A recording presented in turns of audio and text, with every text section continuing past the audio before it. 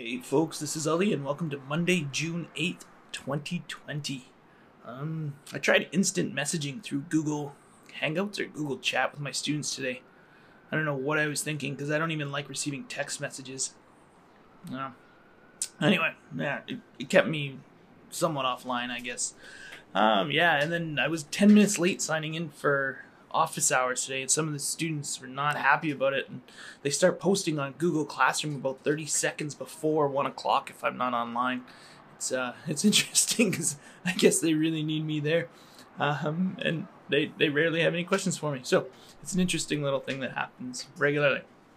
Anyway, what was keeping me busy was writing report cards, which is what I've been thinking about today, because I sat down to start writing my report cards. I pulled out all my notes and I was looking through them, and I was thinking about what I need to say about each student and how to do it accurately and reflect. I was reflecting on that sort of as I was doing it, and I only managed to check off a few boxes today, but it got me started. And now this is something that we're required to do.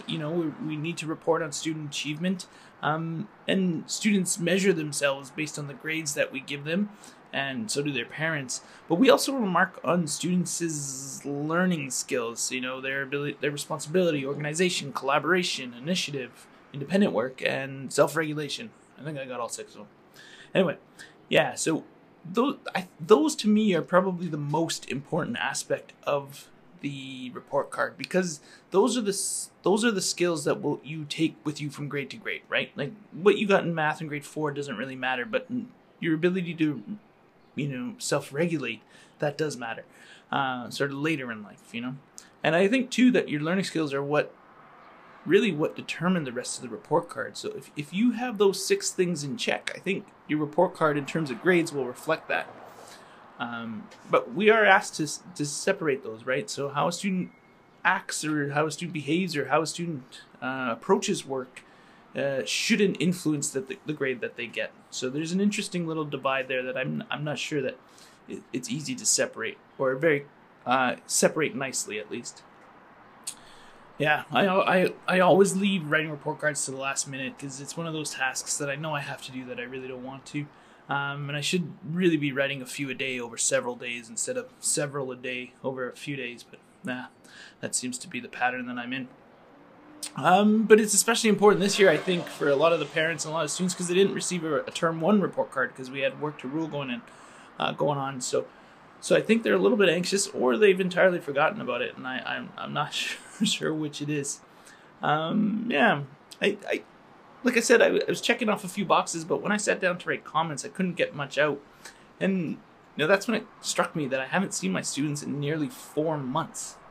And in the last 4 months, I've maybe seen them for about the equivalent of 1 week. So I remember who my students are, of course, and I know them by name, and I know who they are as people, but I don't know that I have an accurate picture of them as students.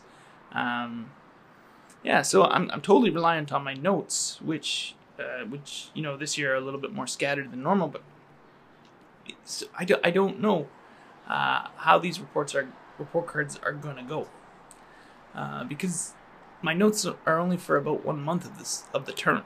So the report card that they're going to receive, the only report card with grades on it that my students are going to receive this year, are reporting on the transition period between term 1 and term 2. So it's a little bit of a tough one this year. So once I sort of got frustrated, I had to step away and start thinking about it, because I can't put it off for much longer. My hope is that once I get started, I'll just get into a flow and I'll keep writing. I tend to write better at night or in the morning, so maybe I'll do that, just to get something in there, because I need to do that. And students do really deserve the best that I can give them, but I'm not sure that it's going to be very good at all this time around, and that's troubling to me. I struggle with that. If I'm not doing a good job for my students, then I can't expect the same of them. And with report cards, that becomes especially tricky, because they're official documents, and people, I think, give them more credence than they deserve. And we tend to hang off them a little bit more than we need to, or we should even, because because they do have that sort of final say, that stamp on them, that, you know, when I was a kid, it was really important that my grades came back good on my report card, you know. And that maybe that's a carryover from previous generations of learning.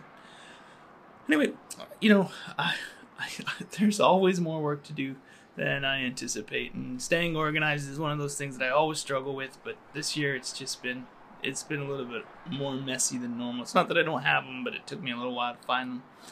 And like I was saying, I don't really know how fair any of this is to the students this year, or to us as teachers, to be honest, because there's not a lot of information that they're going to receive, and there's not a lot of information that we have to work with.